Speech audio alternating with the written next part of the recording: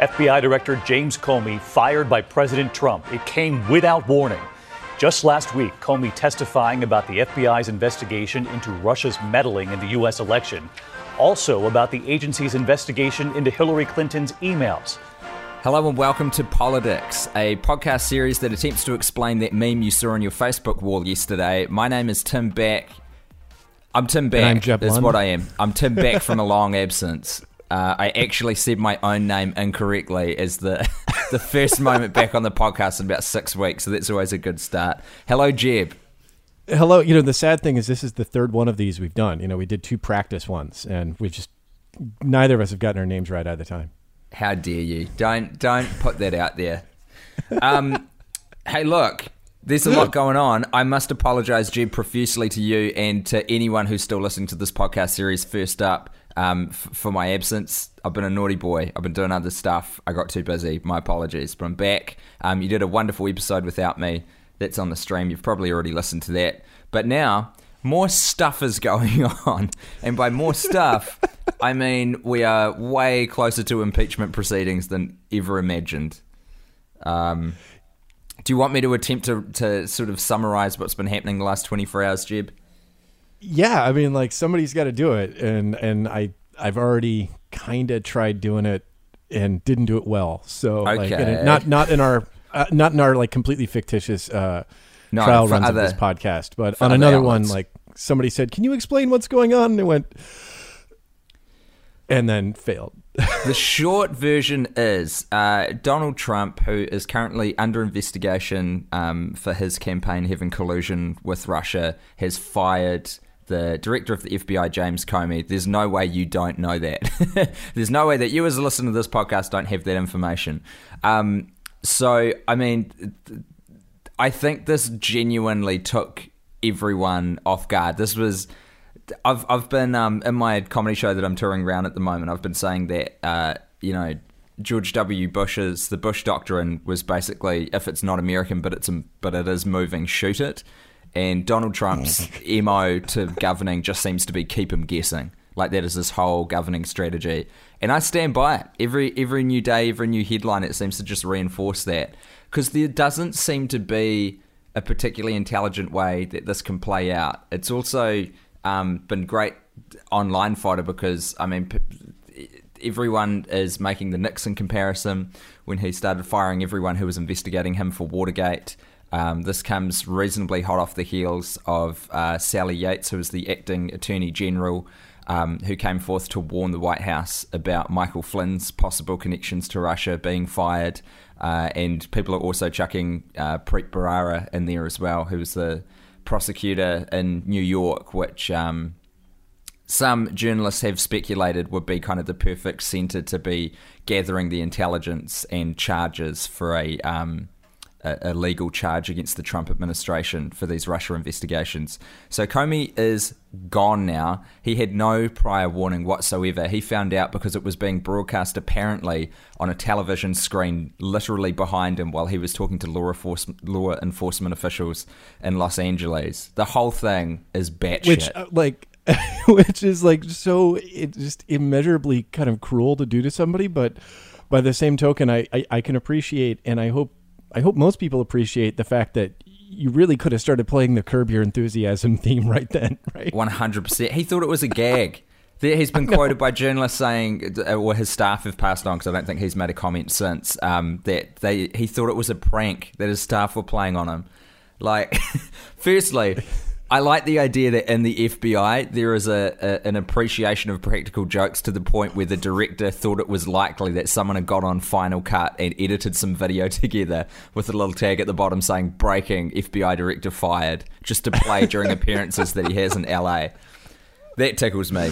But just it goes to show it's this thing of when people act so unpredictably and so just so insanely, it does make it easier for their acolytes to pretend that it's this four-dimensional chess game going on, because there is no rhyme or reason to it. Because this isn't just a bad, like, overarching policy thing, but just that example that they didn't tell him in any kind of official way shows the organizational chaos that's going on. They don't have a good, like, chain of command or any kind of structure as to how they get their communications out, which seems like a basic thing. But it's important to know that these guys are fucking up at every scale that you can think of.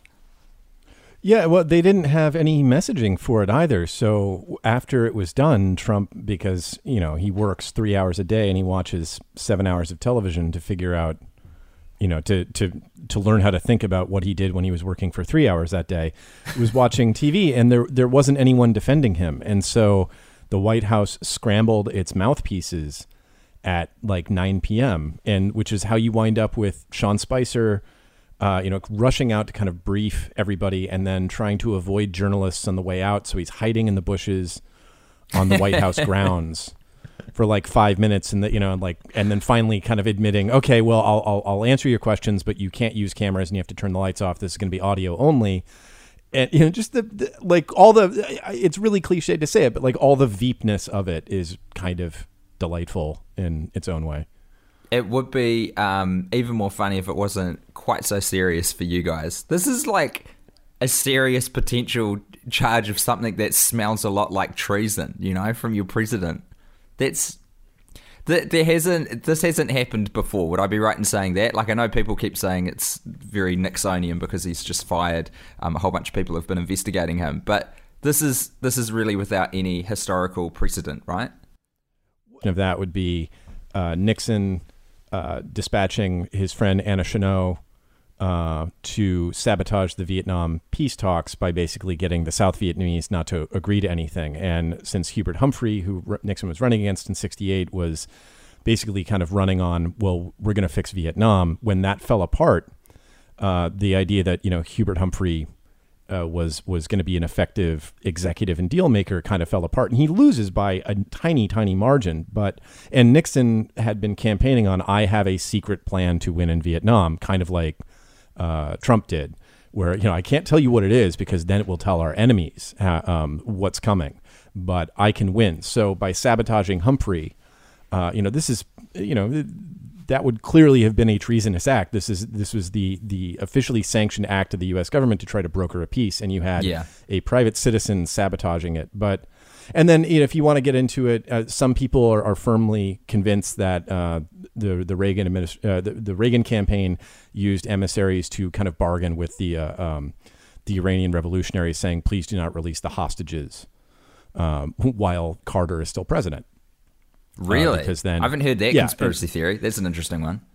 Yeah, it doesn't have anywhere near the actual, like the Anna Chennault thing that happened. That is documented. This is more one of those, like, there were people kind of like there were Carter Page like figures and Paul Manafort like figures who were making trips to the Middle East, and times proximal to these events, and for purposes that really kind of didn't add up, but they're not concrete enough where you can say, yes, these guys were absolutely talking to mullahs and saying, you'll get a better deal from us than you will from Carter. And so just drawing on those two presidential examples, as we can see, results may vary, right? Because you had Reagan, and I mean the Contra deal, that always blows my mind when I read up on that. The fact that Reagan never really got his, comeuppance on that. But obviously Nixon got taken down by his dirty tricks later under a completely different set of circumstances.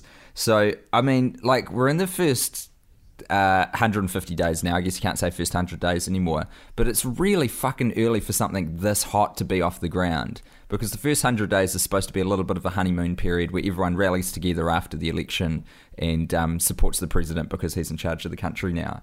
But, like, it's interesting to watch how Republicans are trying to do the mental gymnastics to stay in his corner now. And just going back to the messaging thing, something that people have probably already read, but the reason that they gave for firing Comey was his handling of the Hillary Clinton email saga, which is, according to most people, not everyone, but most people in the know, was a factor that contributed enough that you could say that's what got Trump into the White House. I never like saying like it's a direct attribution that one equals the other, because the fact of the matter is her case was so weak to the American public that was what allowed something like Comey's letter in the final days of the election to be able to get Trump over the line.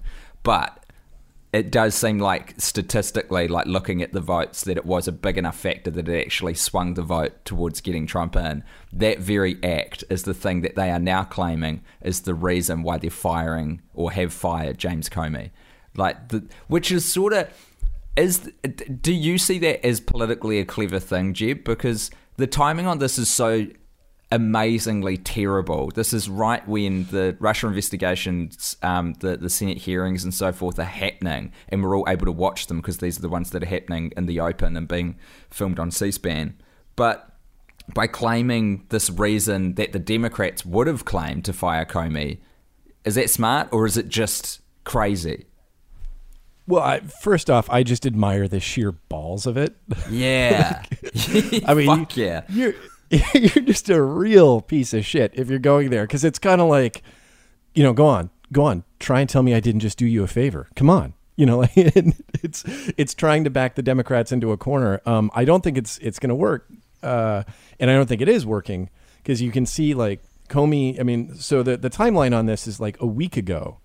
The Trump administration and probably Trump or Sessions went to the Deputy Attorney General, Rod Rosenstein, who had just been confirmed, and said, we need you to come up with a case against Comey. And then you look at like the date stamps on all the documents that were submitted, during his firing process yesterday, and they're all dated the same day. And it looks very much like somebody went, go cook me an excuse so I can act on it instantly. And about a week ago is when Comey went to the White House and said, I need more resources in the Justice Department for this Russia investigation. And then subpoenas were issued day before yesterday. So like just the whole, like these triggering moments come so proximal to the firing that I don't think really many people are going to be fooled into thinking like, oh yeah, clearly it was Comey's, unethical behavior. More to the point, right? Like this is like such an obvious bit of salesmanship. Like, well, he was very disrespectful to the Democratic candidate and he queered the purity of the turf. You could, if you wanted to fire him for cause, he perjured himself last week, probably accidentally. But in his testimony, he was claiming that... was this with the hundreds and thousands of emails claim that they found on Homer Aberdeen's laptop? Which I thought, I actually got confused because when this news story broke that Comey had been fired, I think I was reading somewhere that they were claiming that was the reason they were firing him, that it was the exaggerated number of emails that they had found relating to the whole Clinton email saga on Homer Aberdeen's laptop. But apparently that they never claimed that as the reason. Yeah, and you would have had something that was fresh in people's memory, and you would have still had the same kind of sales pitch of like, well, we're vindicating our opposition because what this guy did was shameful, etc. Yeah. But you just say like, hey, listen, if this is the most important testimony he has to give to Congress, it's the most serious thing that he's doing right now, and if he can't get the basic facts straight about something that people claim swung the election, we don't want him administering facts in investigations because clearly he's not in command of the data. And you could have made kind of a technocratic pitch for that. But instead, it's like this idea that, hey, we're all doing you a favor. Yeah, like, based on something that happened last year that we haven't made we haven't made beep about so far. Well, then there's all the file video of Trump going, after he's elected, blowing kisses to James Comey and going, he may be more famous than I am now. And like, if you were displeased by this guy's conduct, I mean, maybe don't make out with him, like make out with him in public. Oh, almost actually make up with him. I looked this up specifically, and I've got the article from Reuters. It was January 22nd, so this is 2 days after the inauguration. And the headline is FBI Director Comey, who angered Democrats, gets hug from Trump. So he's in, I'm not sure what bit of the White House, giving a speech thanking the law enforcement officials for a successful inauguration where Trump didn't get assassinated, essentially. Great job, everyone. And he goes up and gives James Comey a big hug.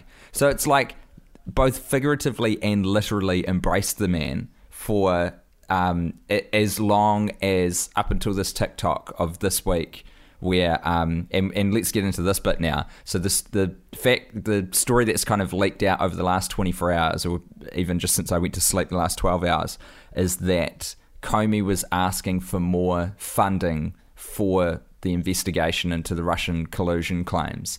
And the DOJ came out, their spokesperson made a statement that that absolutely was not the case. But then I think the New York Times, maybe Reuters, had gotten some congressional context to confirm that actually it was the case. So now it seems like there's a situation where that did happen, that James Comey was requesting additional funding for this investigation, and yet the DOJ have either lied about it, which seems unlikely to me, or they didn't know about that request. Does that seem weird, or is that just something that they wouldn't necessarily know? Man, I don't remember which spokesperson it was who said it, but it certainly wouldn't be difficult to get somebody to lie about it. And I don't know why. I mean, if Comey was requesting funding, he would have probably had to run it by somebody for sheer logistical purposes. Like, we're going to need to, we need X number of wiretaps and people to manage the data that comes in from that. We're going to need these analysts, and just the sheer like logistical obligations he would have to reckon with and plan for. And he wouldn't come up with these on his own. There would be somebody in the FBI whose job is to do these kind of actuarial and personnel things. And I think it's just a matter of time until we wind up talking to that person who said, yeah, like, we had to crunch the numbers and this is what we wanted. Like, I don't, it just seems, especially for a guy like Comey, whose entire behavior with the Hillary Clinton and Anthony Weiner emails seemed precipitated on covering his ass and sort of like immunizing it against criticism from Republicans. I can't imagine his going into, the scene of his potential execution without telling anyone what he was doing, right? He's going to literally disappear, but, like, just know that when I left here, I was going to do this. Hey, I've got a question as well, because like these investigators and people who sort of get kind of close to this investigation keep getting fired or leave. Can you talk me through what happened with Jason Chaffetz? Where the fuck is Jason Chaffetz? So he has a pre-existing condition for his foot. And he needed, and it's true, like McKay Coppins has profiled him a couple times, and he did another one recently in the Atlantic, I want to say within the last maybe 6 weeks. Right, and sorry, Jason Chaffetz is the congressional representative from Utah, and he was he like head of one of these investigation committees? Yeah, so he okay, so Chaffetz is an interesting guy. Like, he started out, was born a Democrat, and then and sort of raised a Democrat, and converted to hardline Republican in his early 20s, and was like an executive with New Skin, and so he sold New Skin, and then he went to Congress, and he's basically your kind of boilerplate wingnut, and his whole deal was, I'm going to investigate Hillary Clinton to the ends of the earth. I mean, just that from hell's heart, I stab at thee kind of Ahab-like investigation. And then, of course, Trump gets elected, and everybody said, Chairman Chaffetz, is your House panel going to be investigating Trump? He's like, well, I'm going to see if he does anything. So he basically had this legitimate medical condition, and he said, I'm going to go back to Utah and get that fixed. And also, I think I'm not going to run again because my wife and I are about to be empty nesters, and I want to have the last year or two with my daughters before they go off to college. And it was just the perfect excuse if you're fucked and you're fucked, and you're going to get a serious challenger, and you may lose to them, and you want to just disappear for a couple of years and reemerge to be, let's say, a Republican candidate for president in 2020. Because the guy is just nakedly avaricious. Right, so you think that he is basically going into more of a damage control situation rather than he's found something out as being chair of the House Oversight Committee during the course of these investigations that is so explosive that he's had to get the fuck out of Dodge because he knows that this will not end well.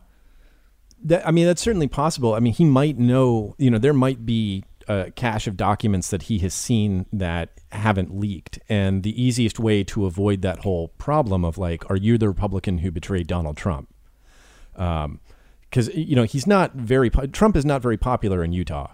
The one conservative group that did not break for him, and pretty much standard kind of Republican voting pattern, was Mormons. They had no use for Donald Trump, and so he vastly underperformed with them. So, he's kind of fucked either way. Like if he is the head of the committee that releases this information that sabotages the president, everyone who voted for Trump is going to hate him. And if he doesn't go far enough, everyone, every Mormon who went like, I think this Trump guy is uncouth and disgusting, is going to hate him for not going through the door. The easiest thing to do is just remove himself from the equation entirely, and it becomes somebody else's problem. And because it hasn't progressed far enough that, I would imagine that it hasn't progressed far enough that he would have been obliged to make a decision to come forward and say, we have this evidence. It's still kind of like probably amorphous enough that he can bail out and say, hey, I was not there when we'd reached that inflection point. Yeah, and then I was wait over and here see, looking after my foot and daughter. Yeah, and then wait and see, which way the tide of public opinion goes, and then come out as saying like, well, I was for that all along. I mean, the man is just like, not only does he look like a weasel, he is just a king weasel. He's not Rubio levels of weasel, because he actually seems to have a little bit more of an avidity and commitment to his weaselness, whereas like Rubio just sort of slouches like a jellyfish through this whole process. But I mean, they're on the same kind of plane of just moral complete nullity.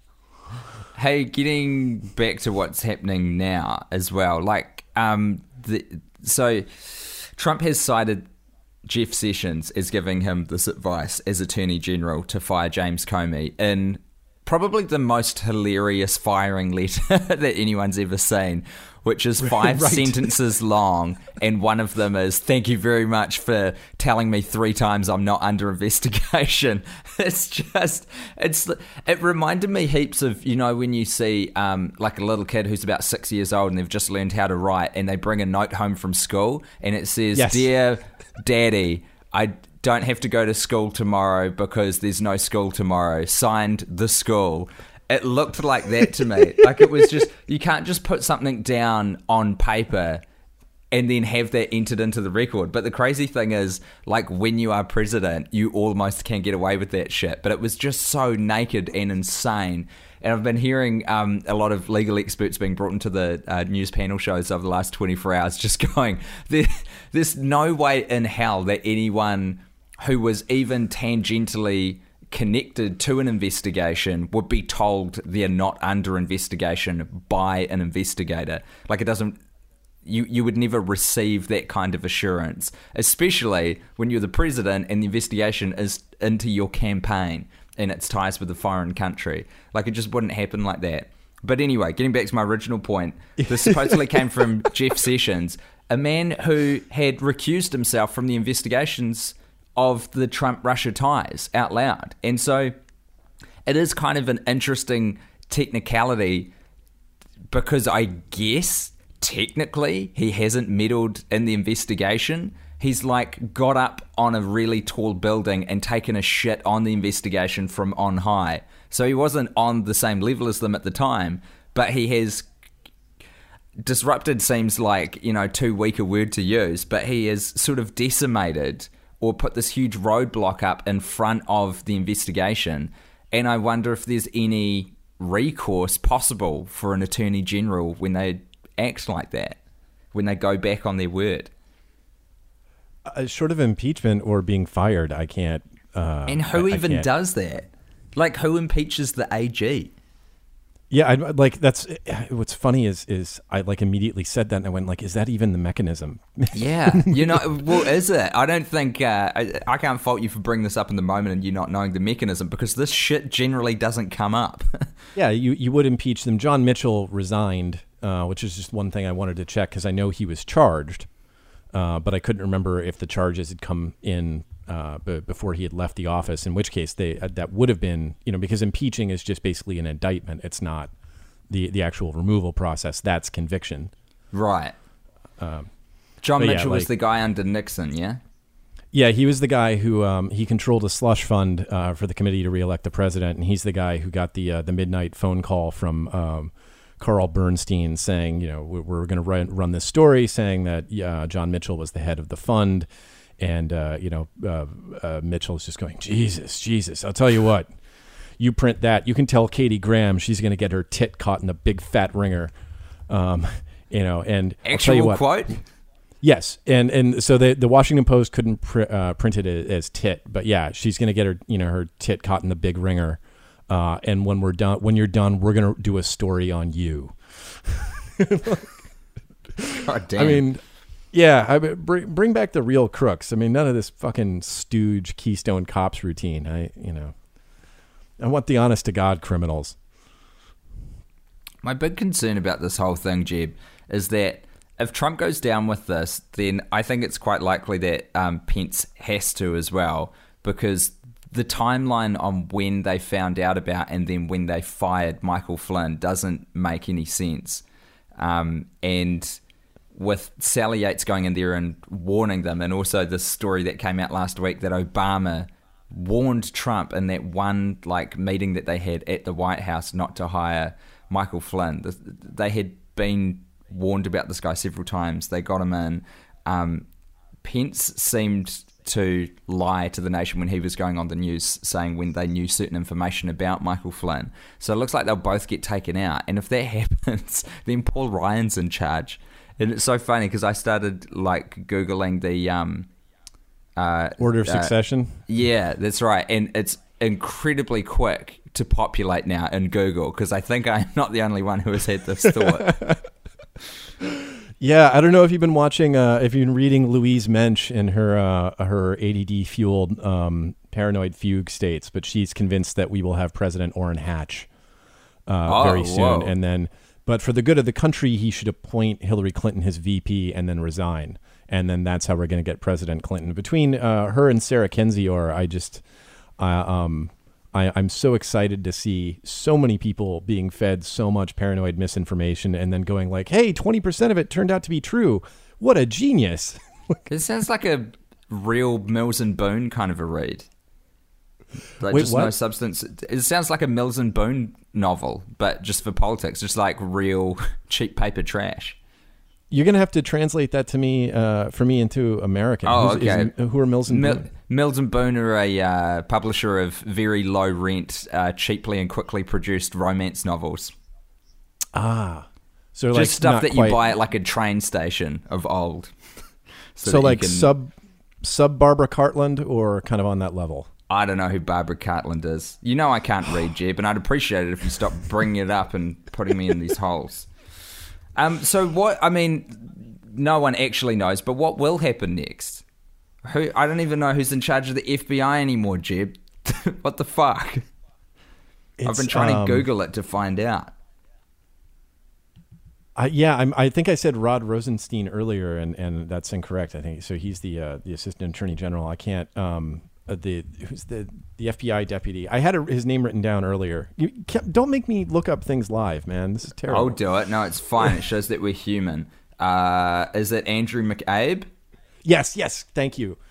And so he's been that's what's always frustrating about these things is so many the when you get the new personnel, everybody kind of has to rush to figure out who someone is, and there are very few people who've profiled them, and so I've seen.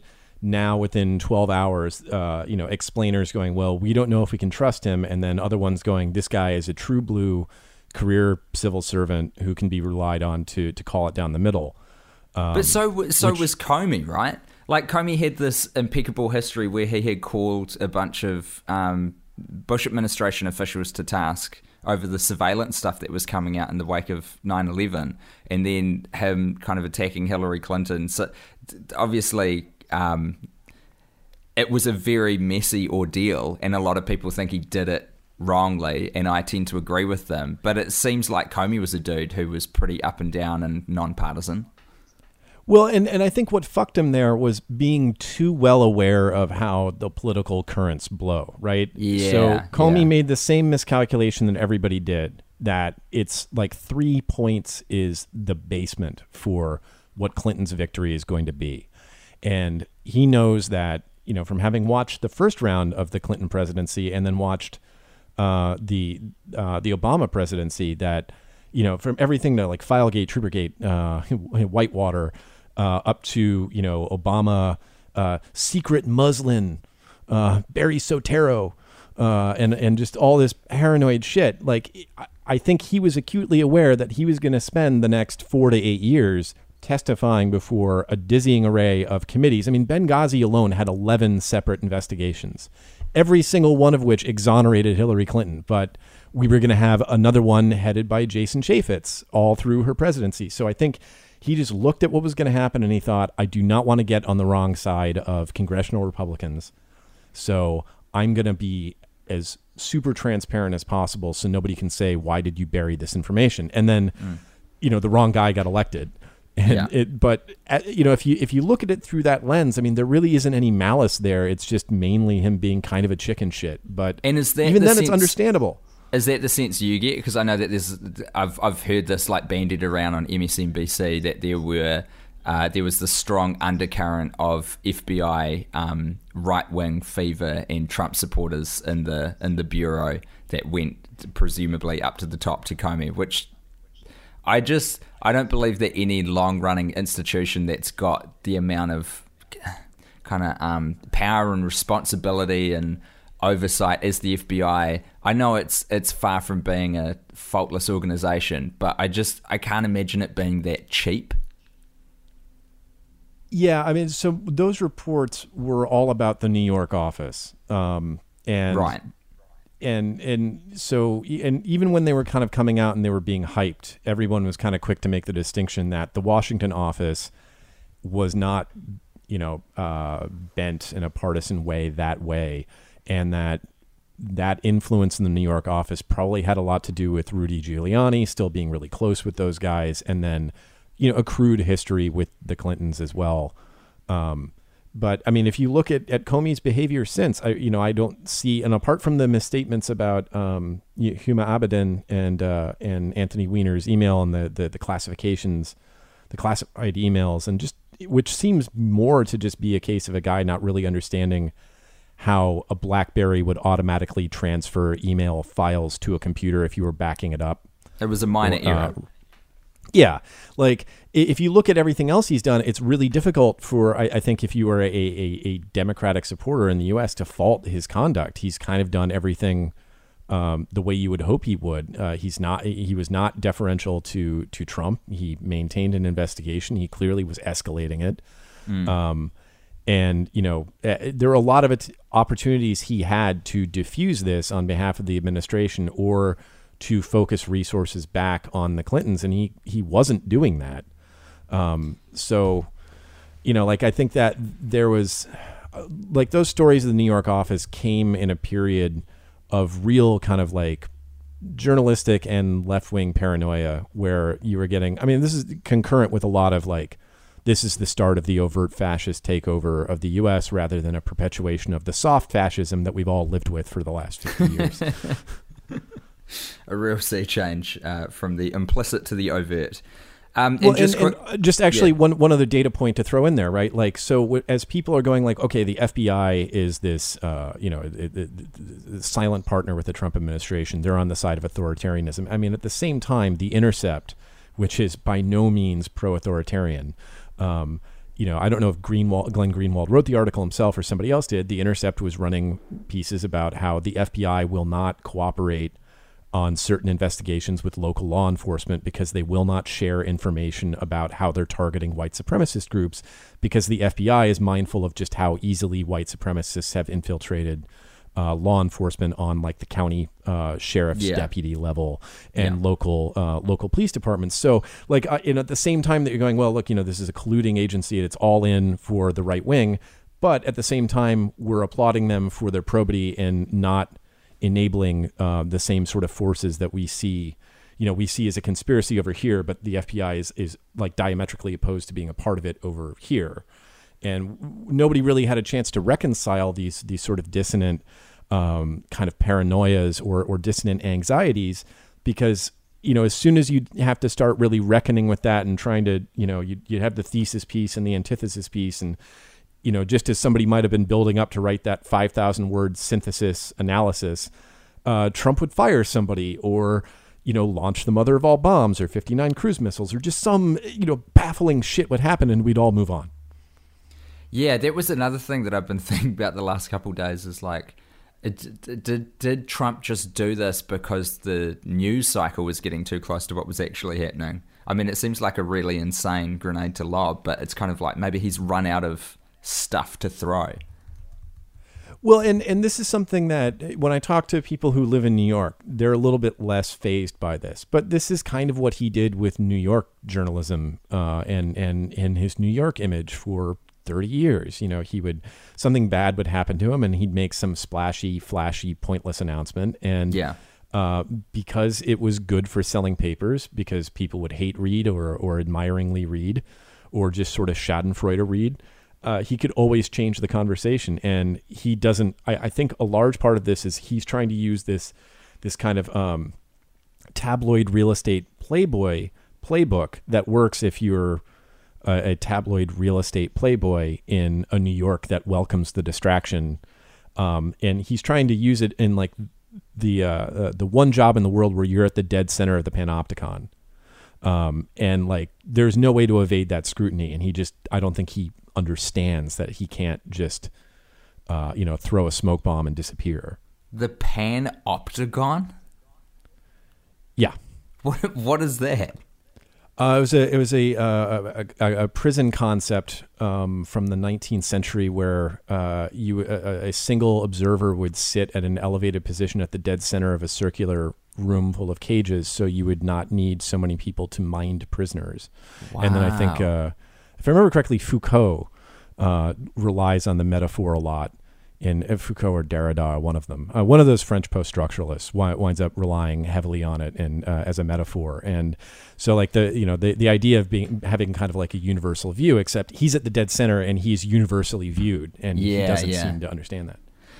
Because we have been so long between drinks as well, we're going to really briefly talk about the American Healthcare Act and also maybe a little bit about France. But before we move on from this, I just wanted to mention as well the testimony that we heard from Sally Yates, who was the acting Attorney General, and James Clapper, who's the former Director of National Intelligence, in the open session where they were quizzed by members of the Senate.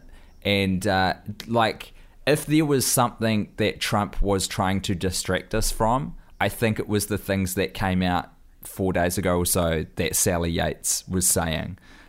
She is testifying as like a private citizen now, right? She doesn't hold any position any longer.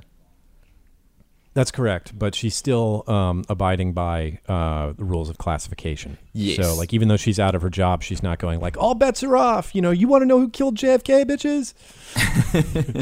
And there was, just by virtue of the way that she was phrasing stuff, it felt like we did get some new information, particularly about Michael Flynn. There was a particular phrase that was used about the underlying behaviour being problematic. So Sally Yates was describing a situation where she was getting increasingly concerned because people such as the Vice President Mike Pence were going out to the media and reporting something that she knew was not true. And every time that he doubled down on this fact and talked to another journalist and affirmed this timeline or set of information that she knew was in contradiction from the evidence that she had, she felt that the government was getting more and more compromised potentially by the Russians. And when she was being asked by certain senators about this, she said that it wasn't just the fact that Michael Flynn had lied to the VP, but it was the underlying behaviour itself that was problematic. And when people were like, okay, what does that mean? That was when she had to say that relates to classified information, so I can't get into that. So there's shit going on with Michael Flynn, which I don't think it would be shocking if it came out now, in light of the fact that James Comey has been fired, who by most accounts was an incredibly well-liked figure at the FBI. And it seems like under this age of Trump, the one reliable countermeasure that has been happening since his inauguration is leaks coming from all sorts of places, high and low. So I think that evidence is kind of moments away. And I think that the fact that we know that James Comey asked for more funding for the investigation itself is a leak. Like, we're not supposed to know that, right? I don't think so. No, I mean, because that would show up in an audit or like end of the year budget. Like sort of this is what we do with your public dollars. But yeah, like if he's asking for this is like just a help us allocate some resources or pull some people from here, that wouldn't be released in the course of an investigation because it indicates that where you're focusing, and if that's not where you should be focusing, then you're giving letting some people know that they're off the hook. Like, kind of you brought up Flynn and Sally Yates. Like, a lot of this could have just been about his being paid as by Turkey. And like, she brought up the Russia Today. She brought up his relationship with Russia, but there are other considerations like at play, and there are other compromises here. It's not just Carter Page, Manafort, and Trump and Roger Stone and Russia and WikiLeaks. Like, there are all sorts of other violations of the emoluments clause going on, and like selective ignorance. So like when Pence was going around lying about Flynn, like Flynn had written an op-ed in, I think, the New York Times on Election Day about the importance of repatriating the Gulen, the Islamic cleric who lives in Pennsylvania, who is an opponent of Erdogan in Turkey, right? And like, they'd been warned ahead of time that he had contract obligations to overseas entities. And like, when the guy who is your national security advisor is in the op-ed real estate of the most important paper in the nation on fucking Election Day, like, that should send some sort of signal.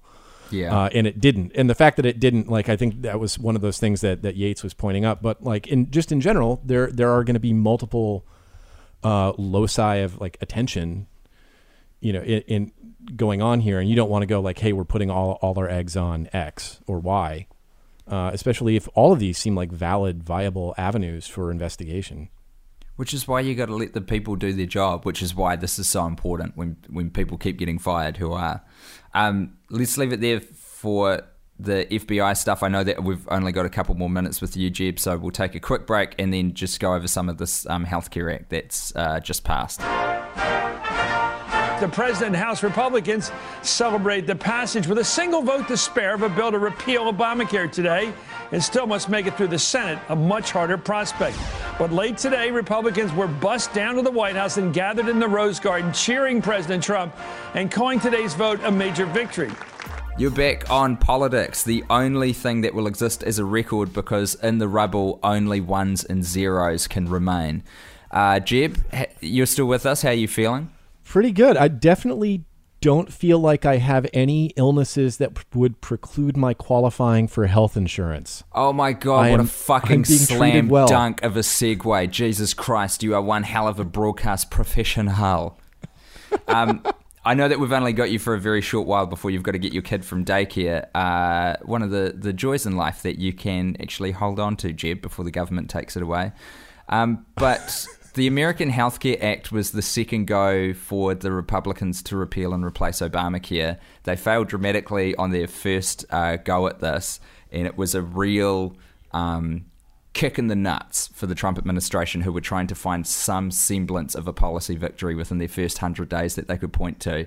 It's been a little bit sad for me because I've had my head up my own ass doing comedy shows for the last few weeks, so I've been catching up on like different podcasts and articles and things that I've gotten behind on, and I've heard Elizabeth Warren pop up a few times crying about how great it was and what a victory for the American people the defeat of the Trump care proposal was. And then it's like, listening to it now is quite sad because it didn't actually work, just slowed the thing down.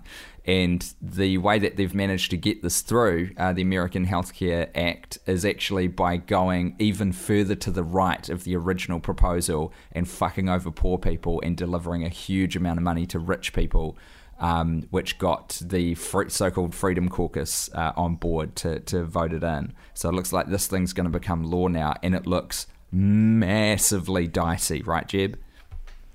Yeah, so the Democratic talking point is this is a massive tax cut for the top 2%, because the way that Obamacare was funded was by taxing the top 2%. And the actual percentage of taxation is, it's like, again, kind of when you look at if you look at tax rates in the U.S. over the 20th century, it's a joke. But there are so many, like the way the Freedom Caucus got on board is this is basically just as vile as the original one, but there's about a $5 billion Band-Aid thrown on for high risk pools, which don't work.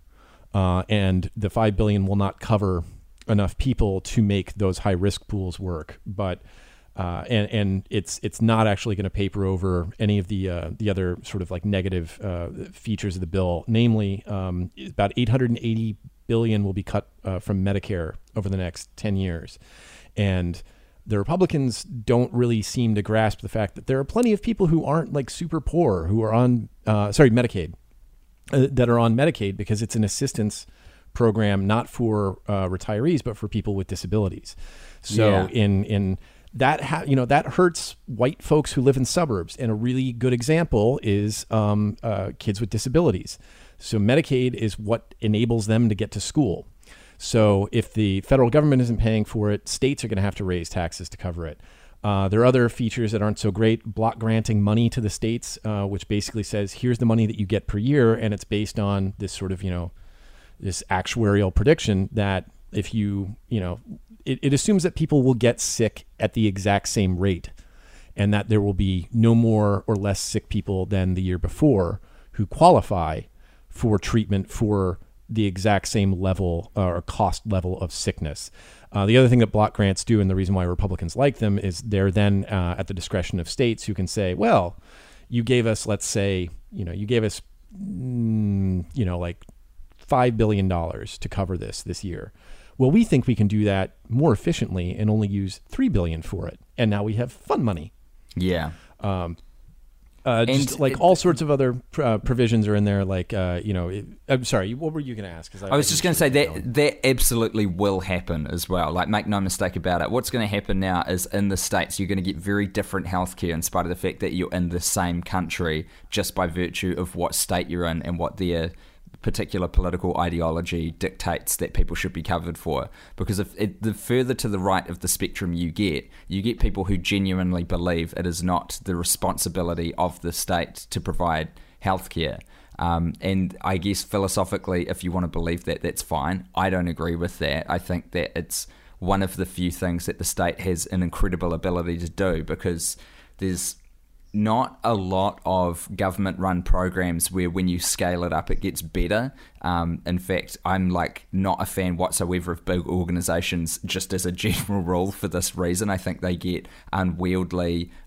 They waste a lot of time and money and resources. But one specific economic example you can point to where this is actually something that should be handled on the biggest scale possible is healthcare and insurance, because as you get more people into the pool, that is a better thing. And by separating them out into their own separate pools, which is what this new past version of Trump Care is going to do, you get all the sick people and put them in one very expensive pool, and you get all the healthy people and you're able to charge them less. But that's fundamentally against the whole way that the system of insurance is supposed to work. It's supposed to get everyone in the same pool, so it brings down the average cost so that the most vulnerable people, the incredibly sick, the incredibly poor, who have worse health outcomes generally anyway, that they are able to get a few benefits from these rich, healthy people that are also in the pool, who, yes, have to pay slightly more than they would have if they were just in their own separate pool. But it's like such a beautiful example of uniting all of the people in that one country or society together to get a shared benefit of it. And by segregating everyone out, you could look at this thing in 5 years and you'll be able to see that it was a terrible idea and that it's actually having really, really bad outcomes. I will put money on it. Yeah, and so this bill also would enable you to charge more for sick people and older people, as opposed to charging, basically setting the actuarial rates, right, based on region, which is taking into account environment but not individual behavior. And this works for Republicans because their sort of cultic fealty to the idea of personal responsibility says, well, if you got diabetes, well, you did that. That's Yeah, your fault. exactly. That's the reason why the Jimmy Kimmel clip about his newborn son, took off and did so well. It became this viral sensation because he's talking about his son is born with a pre-existing condition, and under the terms of insurance in the United States, before Obamacare, he would have been diagnosed with a pre-existing condition right then and there. And so he would have been paying extra for the entire duration of his life to get care that insurance would not cover. This is the thing, and I apologize if I've said this before on this podcast, but for people who aren't in the U.S., can't really appreciate. Before Obamacare, you did not have health insurance in the U.S. You might have paid for it.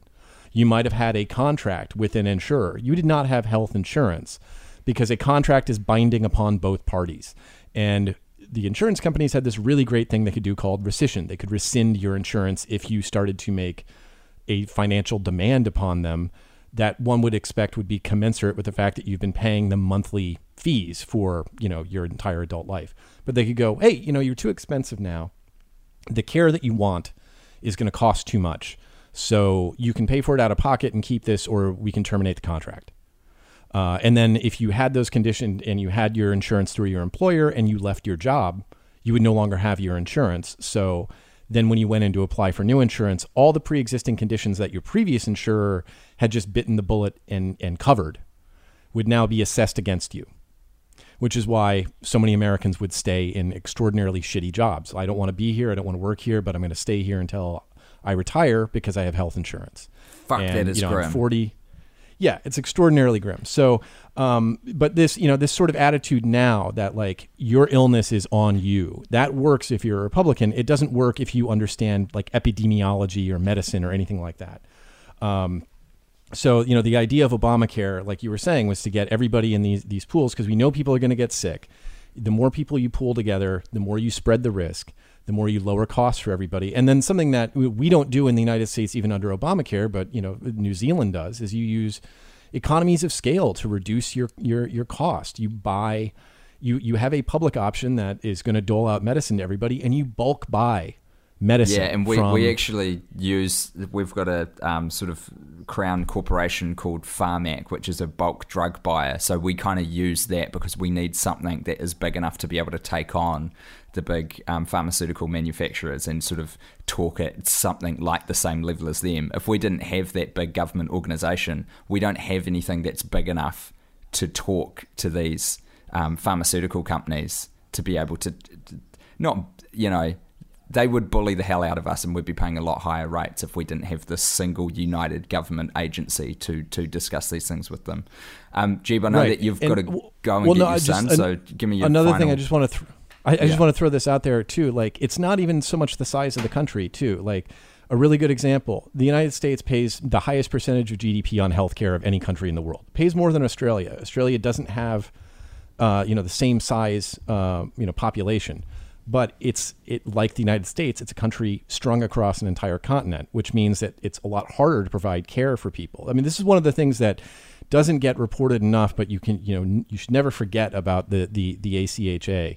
The ACHA or whatever, or AHCA, it is gonna fuck rural Americans more than anybody else. They already pay higher rates because it's harder for them to access care, and they're going to lose subsidies that make that care cheaper. And those guys are all Republicans, or mostly Republicans. So it's actually the Republican Party deliberately targeting and fucking their core constituency. But those rural voters in the U.S. are in the same condition that a lot of voters and citizens are in Australia. We've got a population that is flung across this vast area that are hard to reach, and in spite of that, Australia managed to insure those people from cradle to grave at a substantially lower percentage of GDP. So not only does the American system cost more, but it provides worse outcomes. So we're paying more money to leave. There's still 18, 20 million people uninsured even with Obamacare. And then we're going to add 24 to 26 million uninsured if we get rid of Obamacare. And in exchange for that, we're going to pay more than any other citizenry in the world. I mean, it really is like going up and giving a diamond to somebody in exchange for them kicking you in the dick. Yeah. And just quickly as well, the CBO still haven't scored it, right? The figures haven't come out from the Congressional Budget Office on what the effects of this new revised Trump Care bill will be. No, but it is unambiguously going to be a catastrophe. It'll be worse than the first version, which was really horrific numbers when that came out. Jeb, thanks very much for sticking around. Go get your boy. I would like to end by saying, France, thank you so much for what you did for the world. I know that just because Marine Le Pen didn't win, it doesn't mean that all the problems are fixed. I know that France is got a lot of social turmoil there going on and some very real problems, and I'm sure that we'll talk about that in forthcoming episodes, but it's pretty cool that just in the absolute immediate term we dodged a real fascist bullet there, and we've got some weird tech-loving technocrat who's in charge now. It'll be a very interesting direction for the country to go in. Be fun to watch. Yeah.